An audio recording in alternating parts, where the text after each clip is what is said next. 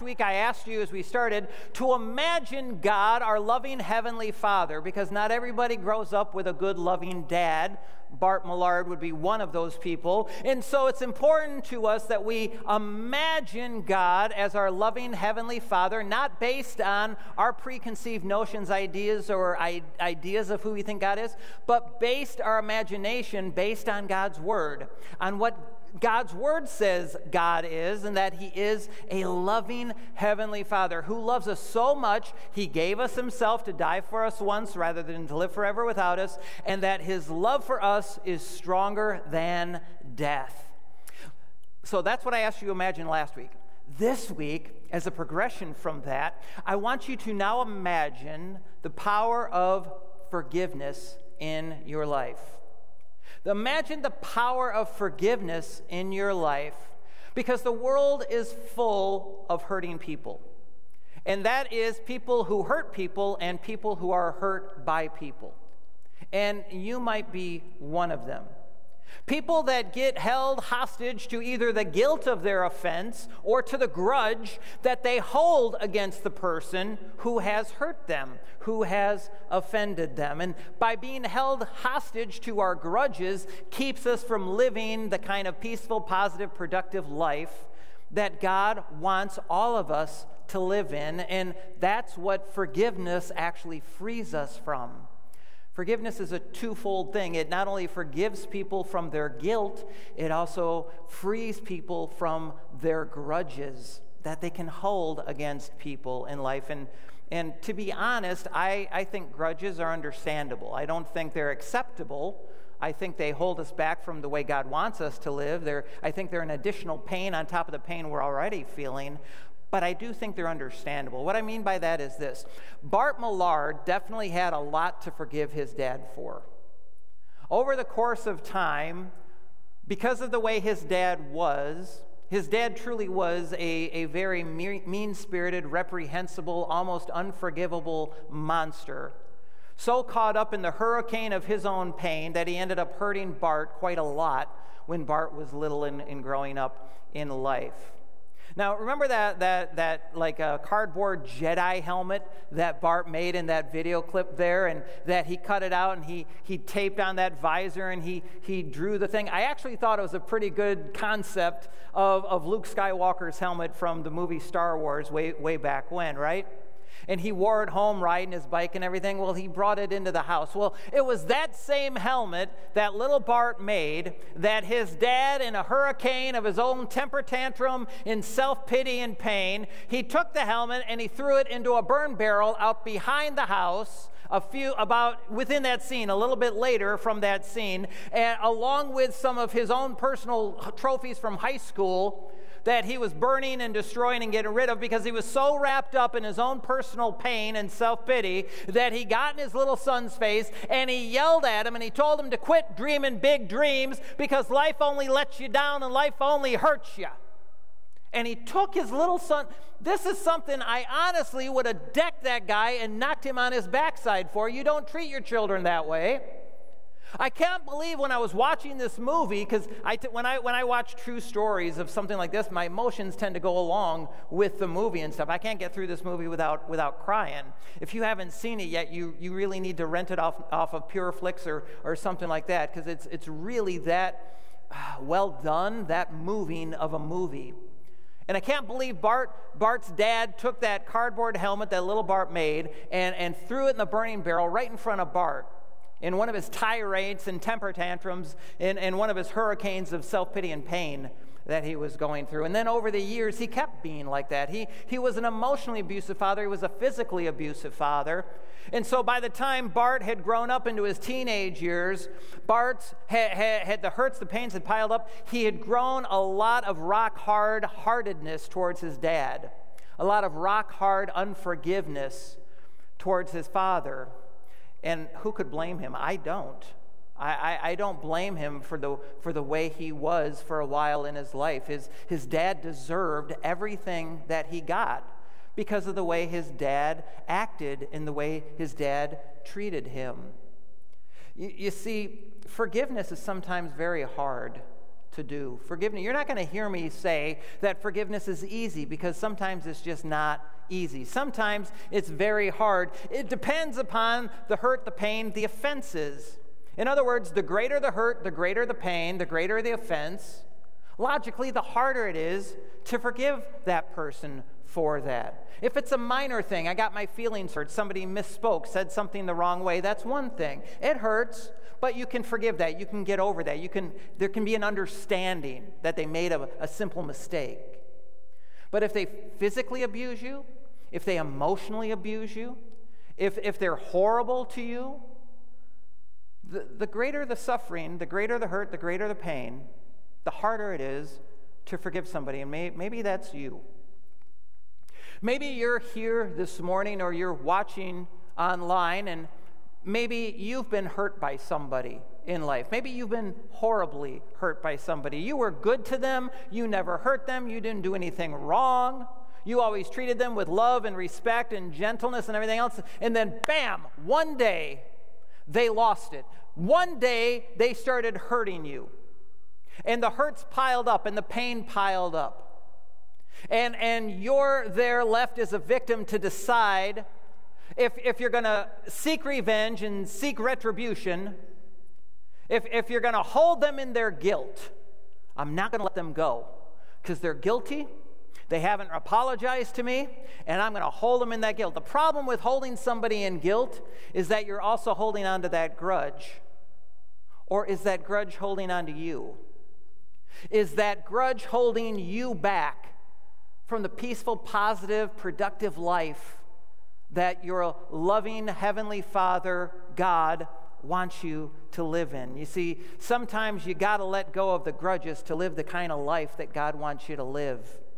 You can't hang on to life's luggage throughout all of life. You can't carry all the bags all at the same time. Sometimes you just got to let some things go. You can't control the past. You can't change the past of what happened in the past, but you can control the present, and you can control the future.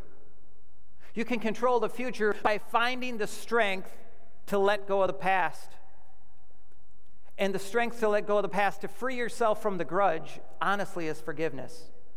And it's not always easy. Sometimes it's very hard, but it's the way we control life. You see, many times as a victim, when somebody hurts you and harms you, physically, emotionally, financially, in business, in friendships, in family, whatever, many times when you get hurt at school or at work or whatever, many times you feel like you're out of control because you're not in control. You didn't control what was happening. Somebody else controlled you and controlled what happened to you, right? And so as a victim, many times we feel like what we're missing is we feel vulnerable because we're missing that control. Well, in an odd sort of way, odd to the way we think, forgiveness gives the victim back control. Forgiveness gives the victim back the power to replace the powerlessness that they felt when they were a victim to somebody else's hurt and pain and offense. It gives us back control. I think that's one of the reasons why forgiveness is a cornerstone of Christianity. Jesus emphasized forgiveness in the Gospels and in his ministry, and I think it's because Jesus, being God, understands the power and the control that forgiveness has. Forgiveness is the power to not change the past, but to control the future. To control the present and the future. I think that's why Jesus wants us to keep it in perspective and in the forefront of our minds, and that it be part of our prayer life with him. What I mean by that is this: in Matthew chapter 6, in verse 9, when Jesus was teaching the apostles how to pray, and he was teaching us how to pray, he said, and when you pray like this, or have this going through your mind. Our Father, remember we started there last week, our Father who art in heaven. So you could say, my Father who art in heaven, holy be your name. Let your kingdom come and your will be done on earth, which really means in my life. Let your kingdom come, will be done on earth in my life as it is in heaven. Give us this day our daily bread, and forgive us our sins as we forgive those who sin against us. Forgive us our sins as we forgive those who sin. Forgive me as I forgive others who sin against me. I don't think we can miss, and I don't think it was a coincidence, the correlation that Jesus put right there between our being forgiven by God and our extending forgiveness to other people in our lives like God forgave us. You see, forgiveness is a cornerstone of Christianity. You can't be in a relationship with God without being forgiven. Once you are forgiven by God, then you're in the relationship with God. So you can't be in a relationship with God without being forgiven by God, and you're forgiven by God to be in a relationship with God, so you can then extend the forgiveness of God through you to other people around you. You say, Pastor, man, you don't know what I've been through. You don't know it's hard, man. It's not always easy. I didn't say it was always easy. You will never hear me say forgiveness is easy, because it's not. Forgiveness is easy for God, but it's hard for the rest of us. But it is holy. Forgiveness is a part of our holy relationship, our holiness that God gives us in our nature. We have the power and the capacity to forgive. Therefore, God has the expectation of us that we will forgive, even as we have been forgiven. And God knows it's not easy. God knows it's hard for us. But it's a part of our holiness. It's a part of what makes us uniquely, distinctly different as Christians. Because we're the ones that, when offended, we forgive. Because we understand that humanity has offended God, yet God in His love and His grace has chosen to forgive us our sins. So forgive us our sins as we forgive those who sin against us. A man was standing on a street corner in downtown Cleveland waiting for a taxi. He is a business guy dressed in a business suit, carrying a little satchel briefcase with Armani shoes. And he's standing there and he's waiting for taxis to come by to flag one down. And while he's standing there, he's thinking about himself and life and everything, and he's probably thinking about the message that he heard Pastor Rory preach at New Promise Church on Sunday morning. And so he's going, Lord, would you please make me a more kind, patient, forgiving person? I want to be a more kind, patient, forgiving person, Lord. Please help me be a more kind, patient, forgiving person. As soon as he prays that, a bus goes by, splashes water out of the giant pothole that's in the road, gets him soaking wet from his head to his feet. He's just soaking wet now. Briefcase and the Marnie shoes and everything. And he grimaces, ugh.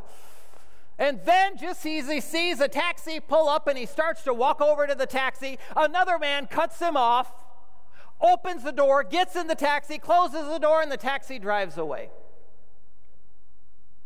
Forgive us our sins as we forgive those who sin against us.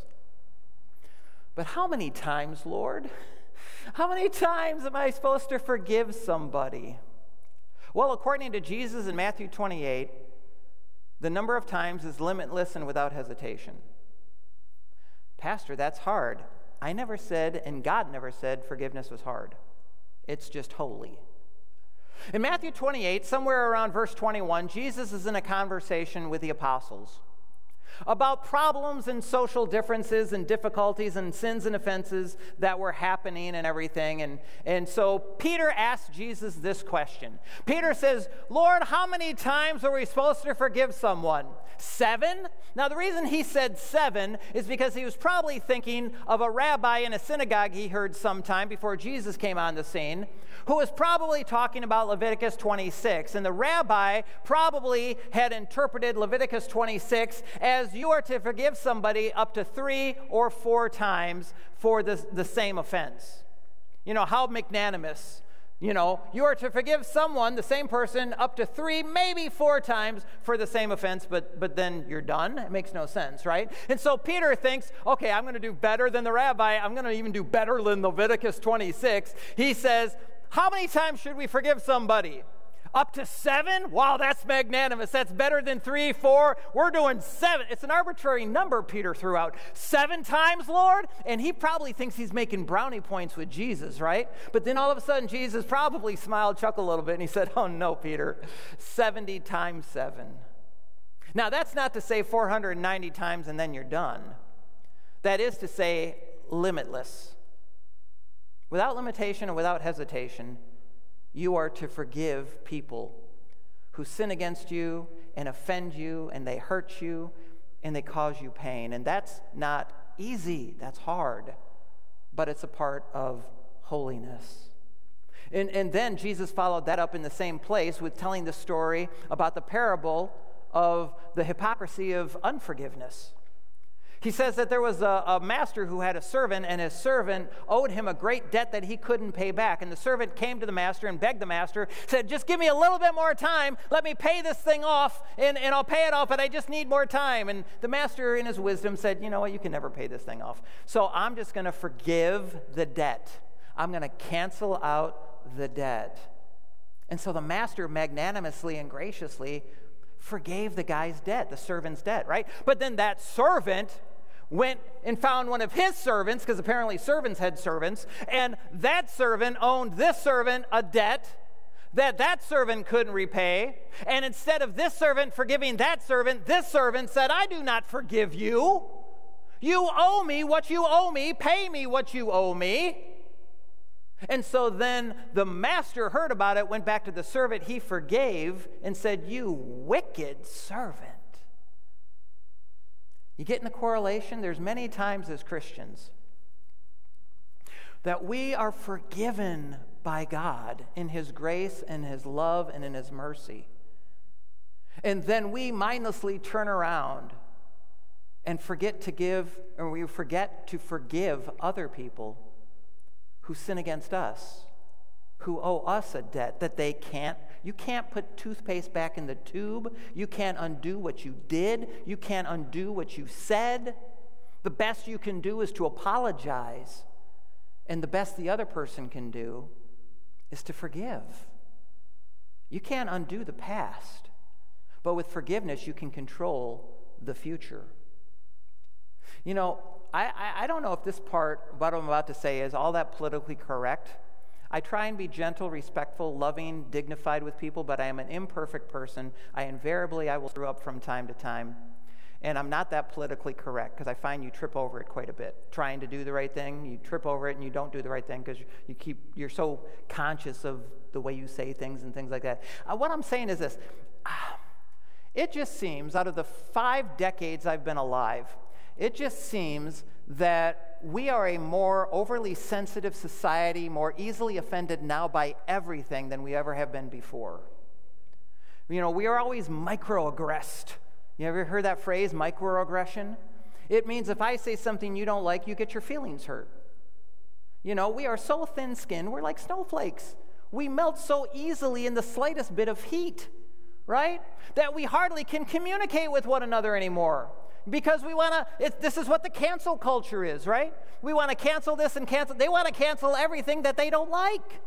They want to cancel everything that offends them. Forget freedom of speech, freedom of religion, freedom of whatever. We are just so easily offended these days by everything that we're offended by, well, frankly, everything. We are constantly going around feeling as though we should apologize to one another. We've grown such a thing, honesty, it just seems like we're not as tough as we used to be.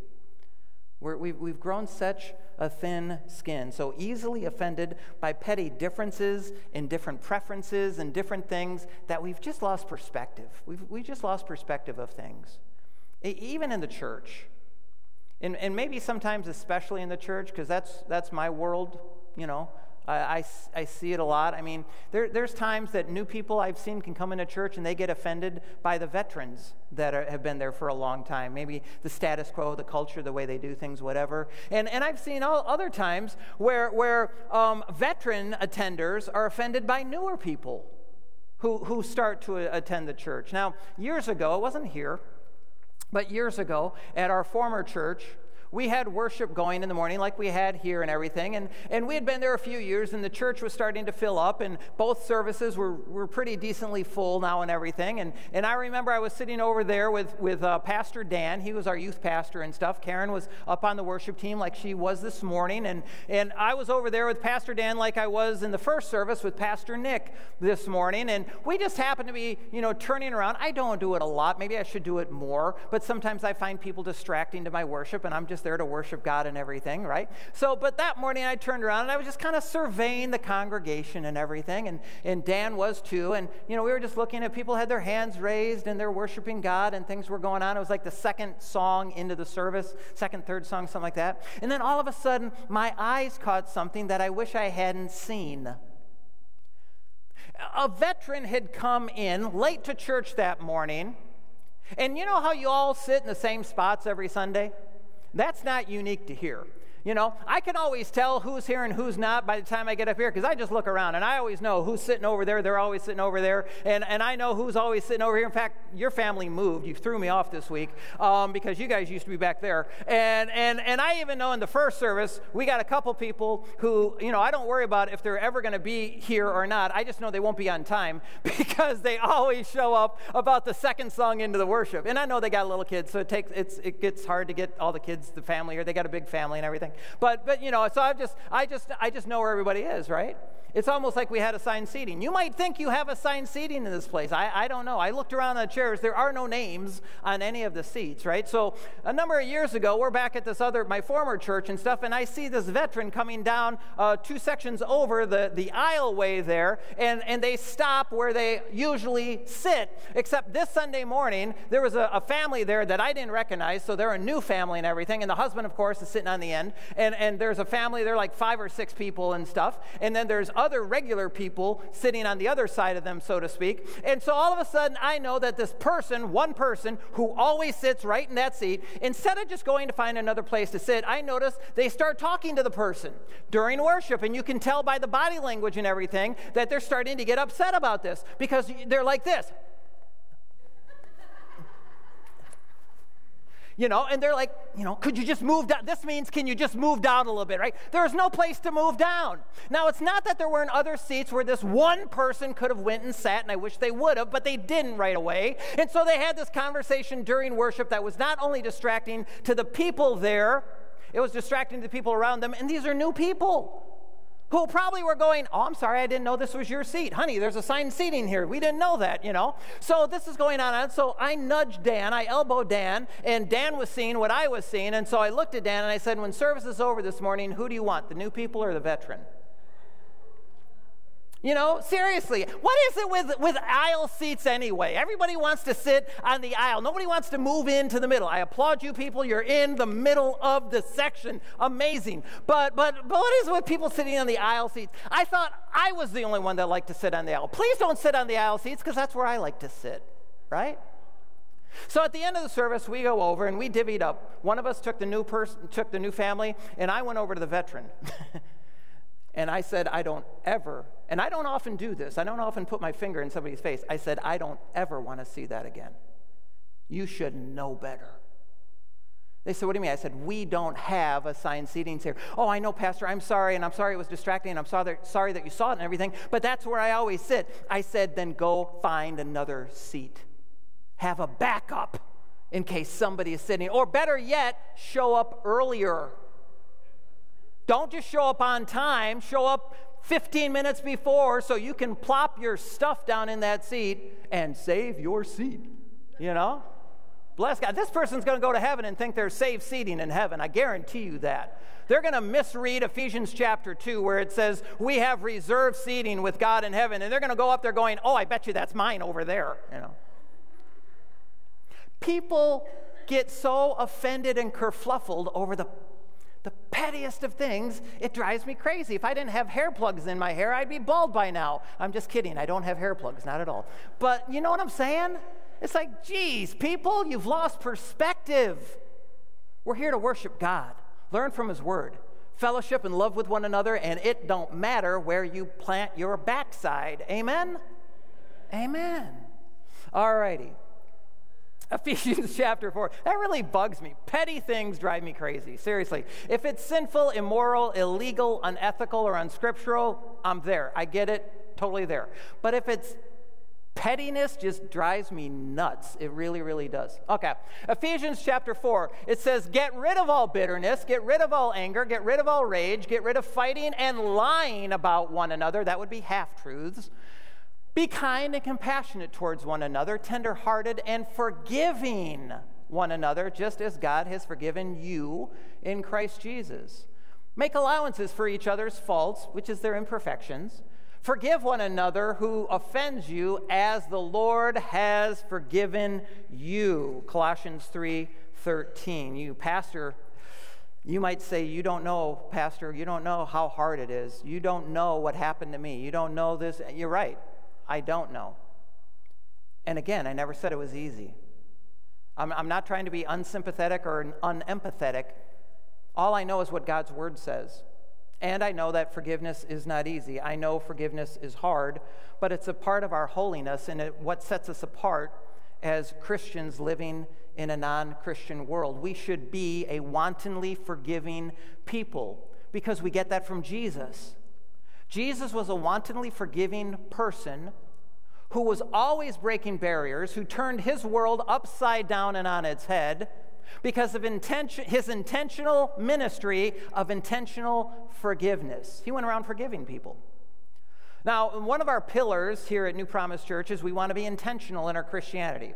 We want to do things on purpose with a purpose. We're not going to be accidental and just wait for something to happen. We want to be intentional. We want to extend God's love, grace, and forgiveness on purpose with a purpose, just like Jesus did in John chapter 4 when he was going through Samaria and he stopped at a well and he had a conversation with a woman at the well. Now, there's two things that's very odd and unique about that. Number one, it was very odd back in the day for a strange man to talk to a strange woman that they didn't know each other without, some other women or other men being there, something like that. So Jesus broke that barrier. And number two, the Samaritans had a very friction-filled, unforgiving relationship with Jews that went all the way back to the Old Testament when the intermarrying started, because Samaritans were half-breeds.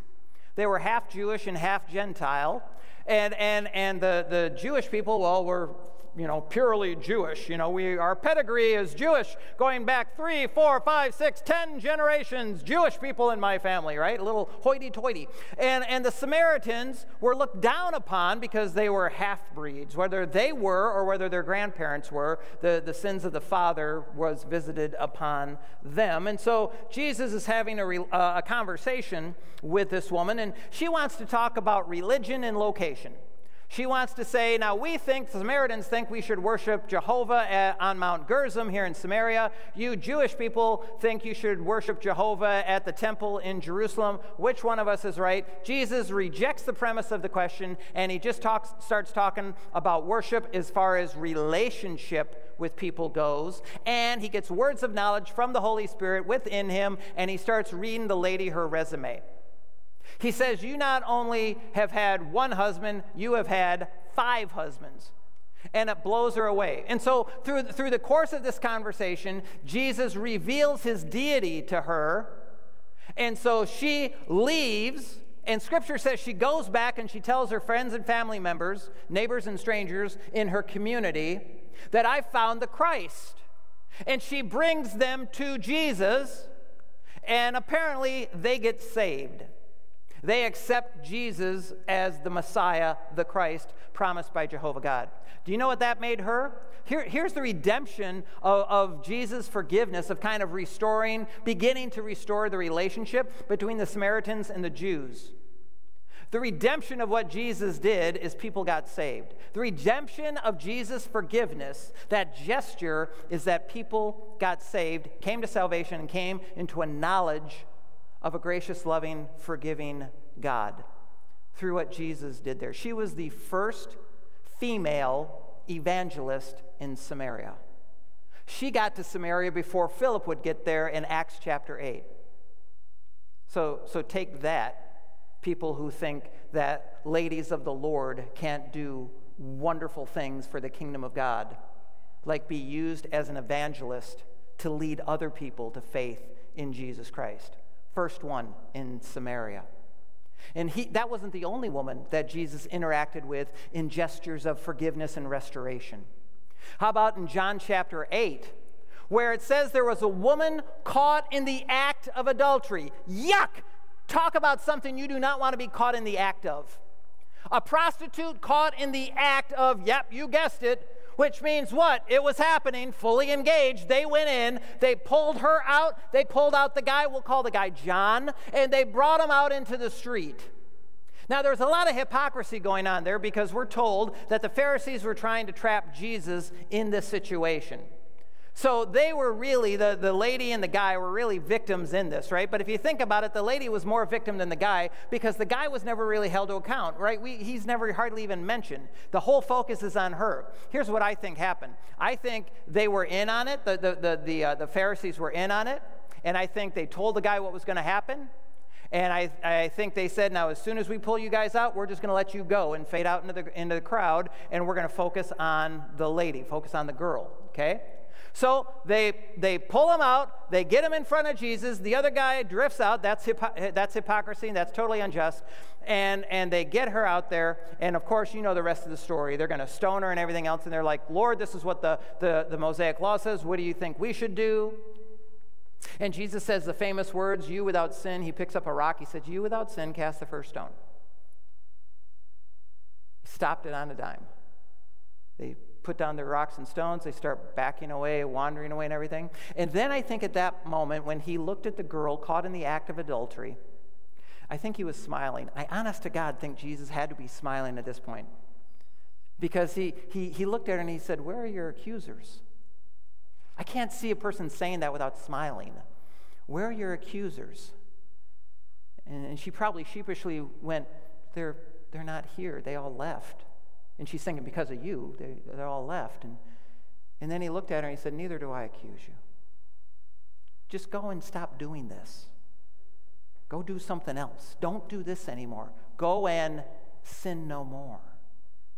See, I think that's a gesture of forgiveness. I think that's a gesture of forgiveness that opens the door to redeem her tomorrow by forgiving today. He's always going around doing that, church. When he's on the cross in Luke 23, around verse 34, he's hanging on the cross, and he looks down not just at the people at the foot of the cross, but I believe he looked in his mind over the eschaton of time, and he looked at everybody who he knew would get saved and who they would accept his love, which includes me and you. And he looked across time and he said, Father, forgive them. They don't know what they're doing. And I think to myself, that's exactly right. Sin blinds us so much. Oftentimes we do what we don't realize we're doing. We don't realize the hurt and the pain that it inflicts upon other people, the distance that we cause, even the distance we cause between us and God.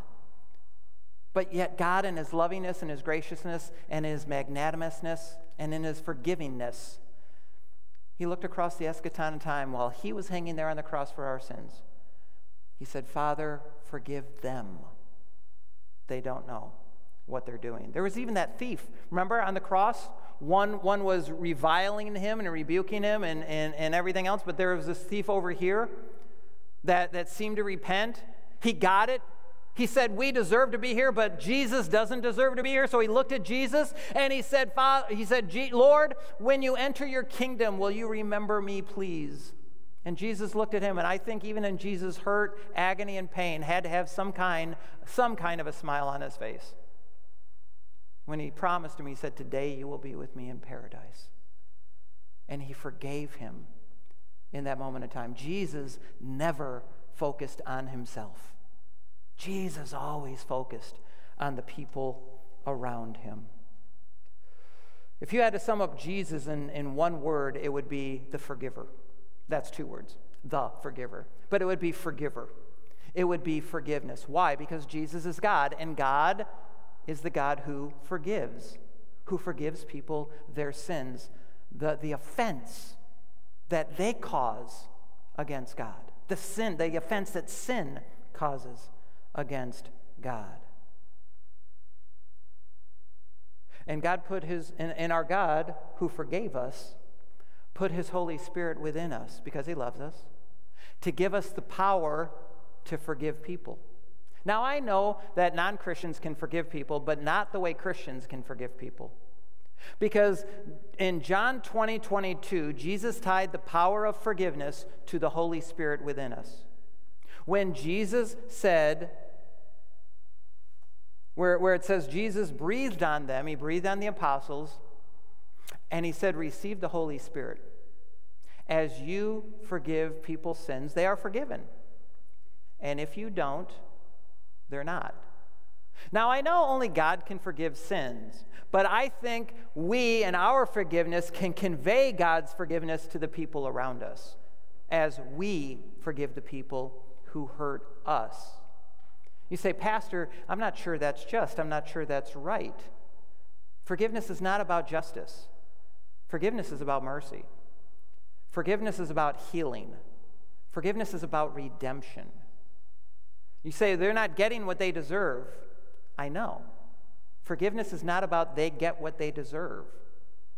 Forgiveness is being like Jesus. Forgiveness is being like God. Forgiveness is acting on the Holy Spirit within us to forgive people who hurt us, who offend us, and who cause us pain.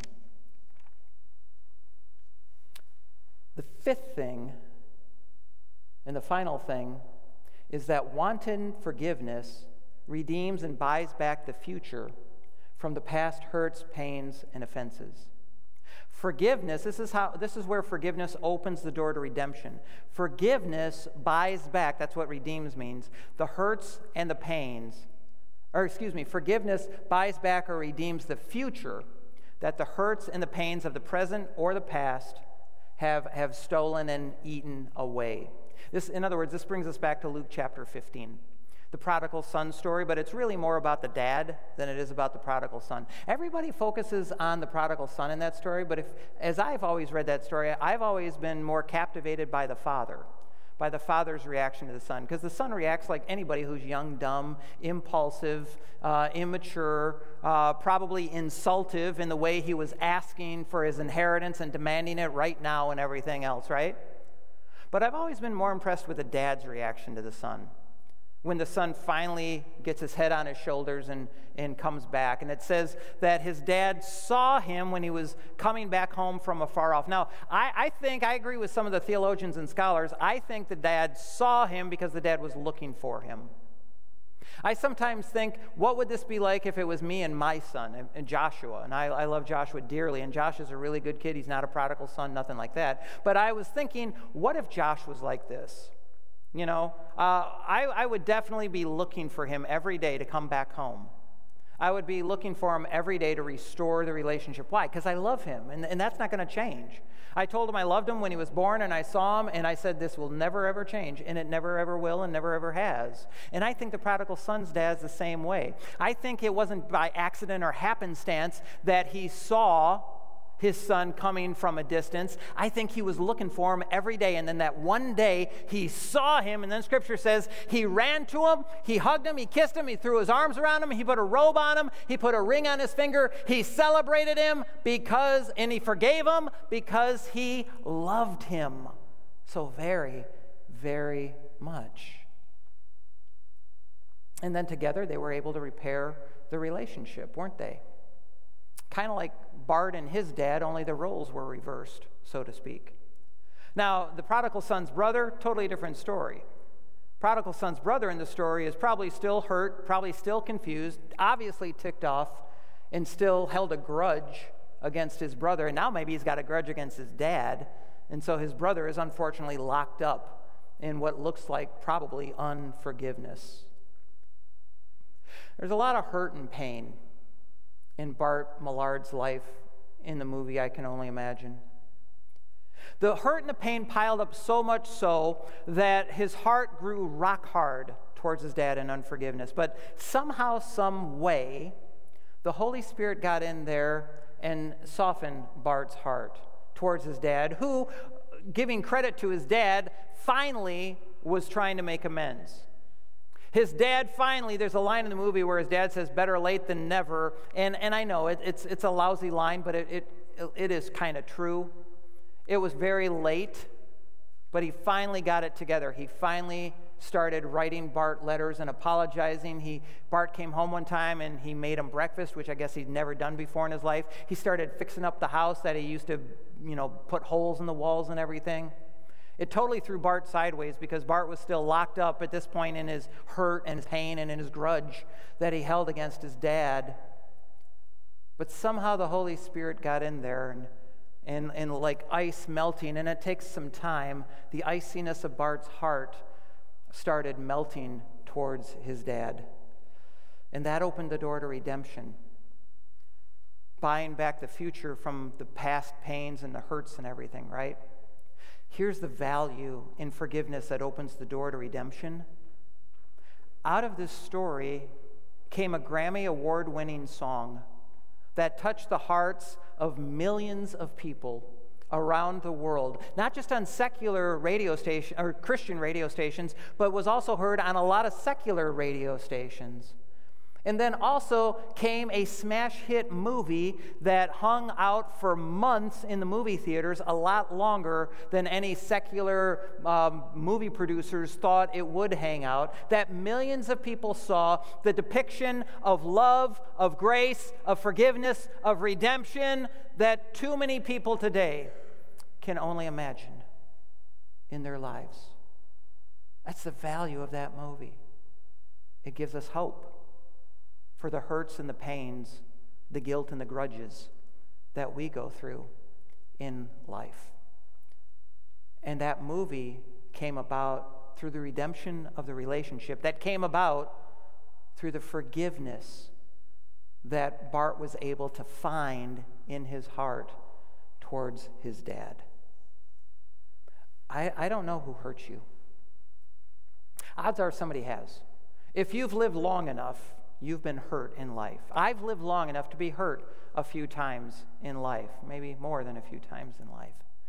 I don't know who hurt you, and I know it hurts.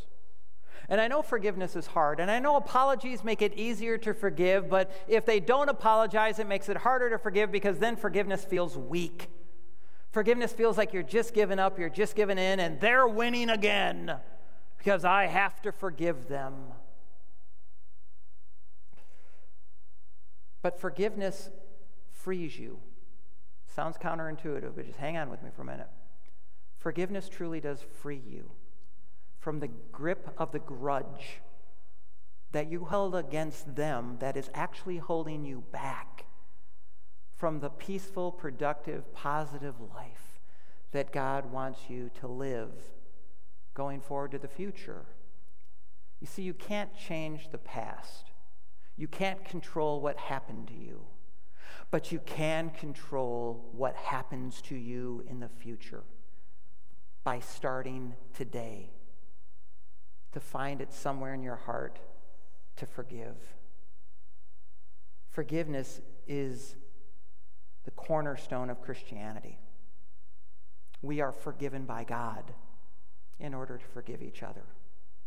Now, just because we forgive, and I know forgiveness is hard, I know apologies make it easier, lack of apology makes it harder, and I also know that you don't have to reconcile and restore every relationship with every person you've ever forgiven.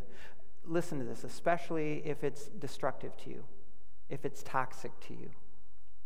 Hopefully you'll hear more pastors say this if you haven't heard enough pastors say this yet. You're hearing me say it because I just think it's logical. I don't think God expects us to be a doormat to anybody else's abuse. I really don't. And I know God wants us to forgive, but I know there's a difference between forgiving someone and restoring an unhealthy relationship with someone who's just going to keep hurting you, going to get you locked into bad habits, hurts, and hang-ups and things like that. Just because you forgive them doesn't mean you have to reconcile and restore the relationship with them if that relationship is unhealthy to you. But you do have to forgive them so you can be free of the grudge you're holding against them, so you can live the life that God wants you to live. He whom the Son has set free is free indeed, held hostage by nothing. So I want you to imagine you're standing on a street corner and you're asking God to help you be a more kind, patient, and forgiving person. And then I want you to remember how much God already loves you so very, very much and has forgiven you for sins and other things you might not even be aware of, your imperfections, faults, failings, things like that. Willingly and wantingly loves you, willingly and wantingly forgives you. Hebrews says Jesus is always interceding on our behalf in heaven. Why? Because he knows we're imperfect people. We're in a process of being perfected, but we're nowhere close to that end yet. So imagine the power of forgiveness in your life. You're standing on a street corner, asking God, say, help me to be a more forgiving person. Remember how much God already loves you and has already forgiven you. And then find it somewhere in your heart to forgive whoever has hurt you. Find it somewhere in your heart with the help of the Holy Spirit who's already within you to act like God, act like Jesus. Father, forgive them. Father, help me to forgive them. Father, help me to redeem the future tomorrow by forgiving the offense of today, whether they earned it, deserved it, apologized for it, are aware of it, whatever. Last thing, I don't get how God can forgive and forget. Scripture says he does. He throws our sins as far as the east is from the west and remembers them no more. I don't get that because I remember the people who offended me. I do, and you do too. So maybe for us, forgiveness shouldn't be tied to forgetting. Maybe for us, forgiveness at minimum should be, I'm just moving on. I'm just letting go of the offense. I'm tired of being held hostage to this thing. I'm going to be indifferent to the hurt and the pain. I'm going to live free of the hurt, the pain, the grudge, the offense that I couldn't control, but this I can control. I'm going to be like Jesus and live free. Imagine the power of God's forgiveness in your life and through your life. This next week of your life. Amen? Heavenly Father, we thank you for your word. It's a lamp to our feet. It is a light to our path. And it illuminates the hard things, and it should, because without the light of your word, we'd never find our way through the darkness of the hurts and the pains and the offenses that happen in our lives. And so, Father, whether they are minor mix-ups and mistakes or they are great reprehensible offenses, Father, help us to live in the peaceful power and the positivity of your Holy Spirit in our lives, Lord Jesus. We can't change what happened to us in the past, but we can control how we live going forward by faith to the future. And so, Father, forgive them. They didn't know what they were doing. Father, help me to let go of the grudge that holds me hostage and holds me back from the kind of positive, peaceful, productive life that you want me to have. Going forward by faith to the future, help me to live free of the offense. Thank you for forgiving me. I truly forgive them in you right now, Lord Jesus. Help me to live that way this next week of my life, every day. In Jesus' name I pray. And everybody said, amen. Amen. God bless you. Thank you for listening this morning. Now, before we go, here's what's coming up next at New Promise Church. Please remember to pray for and give an offering towards Steve and Debbie Cartwright, who are missionaries to the Gila River Reservation in Arizona. Steve is involved in the summer Bible camps, Get Victory Guitar Outreach, and SOAR, which stands for Servant, Overcomer, Addiction, and Recovery. Debbie does a youth coffee shop ministry and children's ministry at the church and is also a field treasurer to 7 on the AIF leadership team. Mark your calendars for Journey to Easter on Saturday, April 3rd here at New Promise Church. This is an event for children to walk through the streets of Jerusalem and experience events from Palm Sunday to Easter Sunday. Pre-packaged candy donations are being accepted at the welcome desk. For those who have volunteered or are interested in volunteering to help with Journey to Easter, there will be a meeting on Thursday, March 25th at 6:30 p.m. in the hospitality room. On Friday, April 2nd will be our Good Friday service. It will be 1 hour from 6 to 7 p.m. It will be a mostly music service with communion and a short message from Pastor Rory. Join us Easter Sunday, April 4th for worship, a performance with our kids choir, communion, and a message from Pastor Rory. Next Sunday, Pastor Rory continues in his 4-part series called I Can Only Imagine, with Imagine Redemption, the ability to find value in what had been lost. You won't want to miss any installment of this inspiring series. Thank you for being here today at New Promise Church. Have a great and blessed week. Good morning, and thank you so much to everyone again who was able to come in person with us and join us this morning, and to everyone online as well. Just a couple quick announcements. We still have Easter lilies that you can purchase at our welcome desk in the lobby, and then they'll be available for pickup after our Easter services on Easter Sunday. And then we also have a new backdrop at our photo booth, so make sure to grab your family and friends and take a couple pictures, and remember to tag us at NBC Kirtland on Instagram, Facebook, and all other social media platforms. And then with the Journey to Easter, we also ask that you share the Journey to Easter on Facebook as well. Check it out, share it as well, just to spread the word, because it'll be a great event for children and their families to come and to see and to share and show the true story of Easter and God's true and genuine love that he has for us, and that how much he wanted us. So thank you so much again to everyone who came this morning and online. So have a wonderful afternoon and a great weekend, or great week.